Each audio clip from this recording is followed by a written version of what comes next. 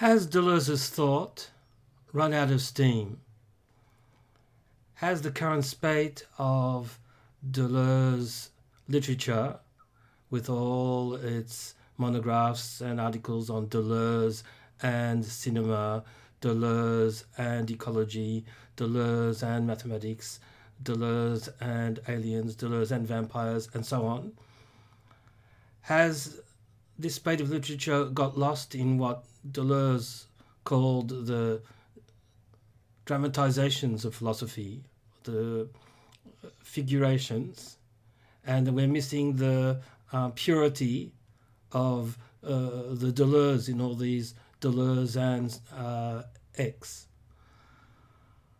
On the other hand, we might get the impression that when people try to expound Deleuze's philosophy in a purer form, that they may get caught up in what is basically a conceptual instantiation of Deleuze's thought. There always seems to be something missing and some sort of enigma as to why Deleuze chose to talk about difference and then basically dropped it in Logic of Sense, why Deleuze with Guattari decided to talk about desiring machines and then basically dropped that concept in A Thousand Plateaus and took up the notion of assemblage instead. So we can wonder whether there is something more radical in Deleuze's thought outside the dramatizations and figurations and outside the systematic or conceptual instantiations. That is a sort of question that Francois Laruelle asked himself basically in the 80s, and I'm doing a video book, a reader's guide to Laruelle's A Biography of Ordinary Man, to think through with the book, not necessarily agreeing with it. I'm by no means a Laruellian, but to think through his project and what I would call his thought experiment. Laruelle had similar sorts of questions, and in 1985 he published this book, A Biography of Ordinary Man, which was translated into English only 3 years ago.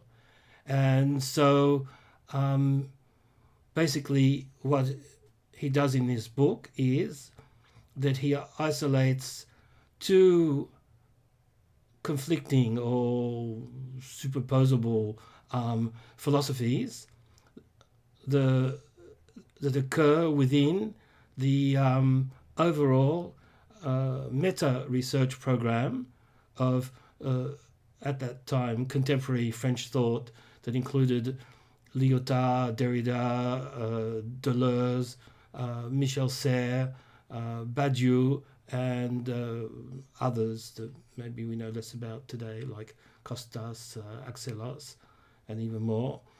And Laruelle found an agon, if you will, between what he called the philosophies of difference and another philosophy which he thought deeper and more powerful, and that's the philosophy of multiplicities. So if we're at all interested in, involved in Deleuze's thought, we might come to see that there's some plausibility in that idea. Deleuze developed a philosophy of multiplicities in relation with Bergson and Hume and Nietzsche. And then in Difference and Repetition, he expressed this philosophy of multiplicities in terms of the structuralist and quasi-structuralist concepts that were being analysed by everyone at that time.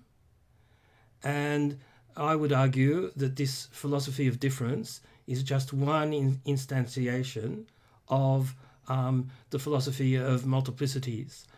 And we see that when, in Logic of Sense, Deleuze drops almost all reference to difference and repetition and comes back to disengaging the pure notion of the transcendental plane of multiplicities. He does all sorts of other things with it, and it's a book full of dramatizations and figurations. But that's one of the key moves that Deleuze does in this book.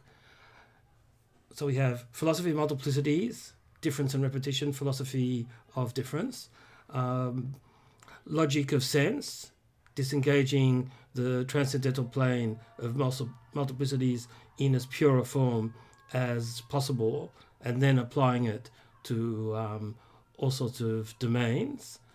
Then maybe he goes back to the transcendental plane to be capable of seeing a possible relation between his thought and Guattari's thought. And then the instantiation is in the theory of desiring machines in Anti-Oedipus, that is full of dramatizations with all sorts of conceptual personae or conceptual characters. And they only really come back to disengaging the transcendental plane in its purity, which they call in what is philosophy, which they call the transcendental field. And thanks to that fully disengaged transcendental field, they're able to sort of look backwards and give a theory of what they were doing and what Deleuze was doing in earlier works, and I suppose Guattari as well, in terms of conceptual characters and landscapes that are these instantiations and figurations of the transcendental field of multiplicities. So in 1985, Laruelle saw this, if it's not a conflict, it's a up and down pulsation between the philosophy of multiplicity and the philosophy of difference. And he says, let's try a thought experiment. Let's take away all the examples, all the figurations, all the dramatizations, as much as possible. I would argue that he can never fully succeed in totally eliminating them, and that's a Deleuzian point. And he says, let's take away the instantiations. The most powerful instantiation for him at that moment is the philosophy of difference. So he says, let's take away the philosophy of difference and go to the most radical idea and try to push it as radically as possible. And that's the theory of multiplicities, that he calls the theory of minorities as well, but it's not the empirical minorities that we might want to give as examples. And his idea is just to pursue that pure thought of multiplicities and see what it is in itself, and what, looking at philosophy from within that theory of multiplicities, what perspective that can give on philosophy as it has been practiced up to then and as it has been instantiated in the different philosophies of Deleuze, Lyotard, Derrida, Serre, and Badiou and Axelos.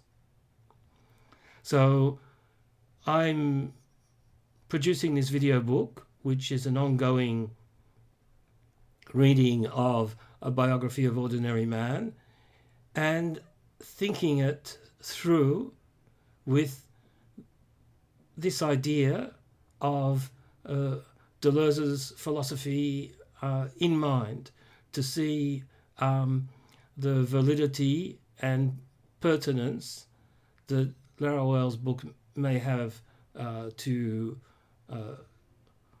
Deleuze's philosophy as it's expressed, and to see if he really does succeed in isolating out the radical strand in such a way as to make it usable in our time, and so that we can finally free ourselves from the sort of constant repetition of Deleuzian themes and examples, and get on to a more thinking approach to what's happening in the world today.